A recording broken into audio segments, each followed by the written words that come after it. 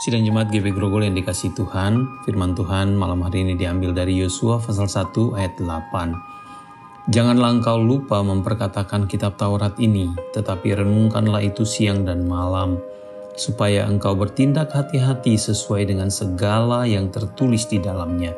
Sebab dengan demikian, perjalananmu akan berhasil dan engkau akan beruntung. Firman Tuhan adalah kompas kehidupan kita. Firman Tuhan adalah petunjuk dan penyataan-penyataan Allah yang mengandung kehendaknya dan rancangannya bagi kita untuk diikuti, ditaati, dan dihidupi. Ketika Tuhan menyuruh atau meminta Yosua untuk menggantikan Musa memimpin orang-orang Israel untuk masuk ke negeri perjanjian, Tuhan memberi kekuatan dan ketegasan juga kepada Yosua bahwa dia bisa berhasil. Dia bisa menolong orang Israel mencapai tanah perjanjian sebagaimana yang dijanjikan kepada mereka. Seperti Musa telah membawa mereka keluar dari Mesir dengan berhasil, Yosua juga pada dasarnya berpotensi untuk membawa bangsa Israel masuk negeri perjanjian.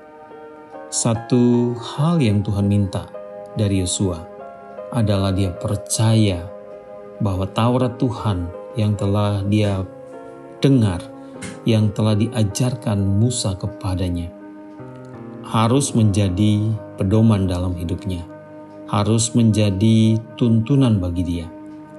Taurat yang adalah perintah Allah, firman Allah, penyataan kebenaran dan kehendak Allah melalui Musa telah disampaikan kepada bangsa Israel dan juga kepada Yosua. Firman itu harus ditaati, karena itulah benteng bagi kehidupan.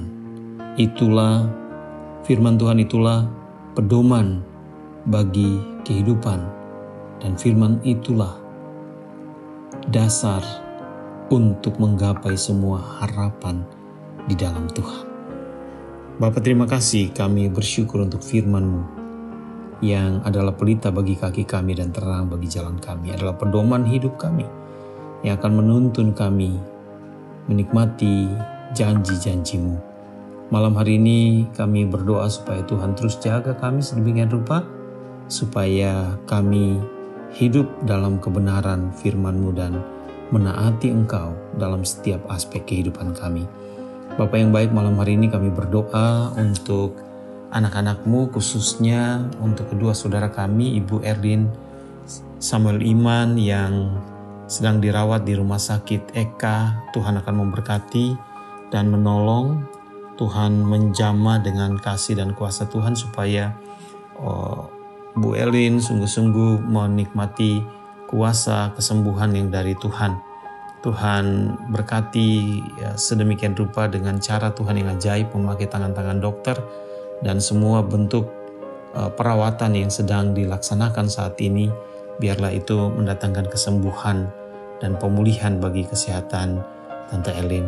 Terima kasih Tuhan, kami berdoa bagi semua keluarga yang menjaga teman-teman, hamba-hamba Tuhan yang menaungi, mendampingi juga. Tuhan berkati, karuniakan terus kekuatan, kesehatan kepada mereka semua. Terima kasih Bapa, kami juga datang kepadamu, mempercayakan kepadamu Ibu Mariana.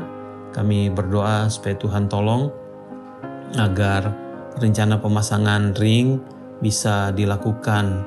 Tuhan tolong supaya dokter yang memeriksa dan dokter yang menanganinya bisa menolong sehingga Bu Mariana bisa mendapatkan perawatan yang terbaik, dan penyumbatan yang sedang dihadapi di pembuluh darahnya boleh mengalami kekuatan baru dari Tuhan dan pemulihan yang sempurna dari Tuhan. Terima kasih Tuhan.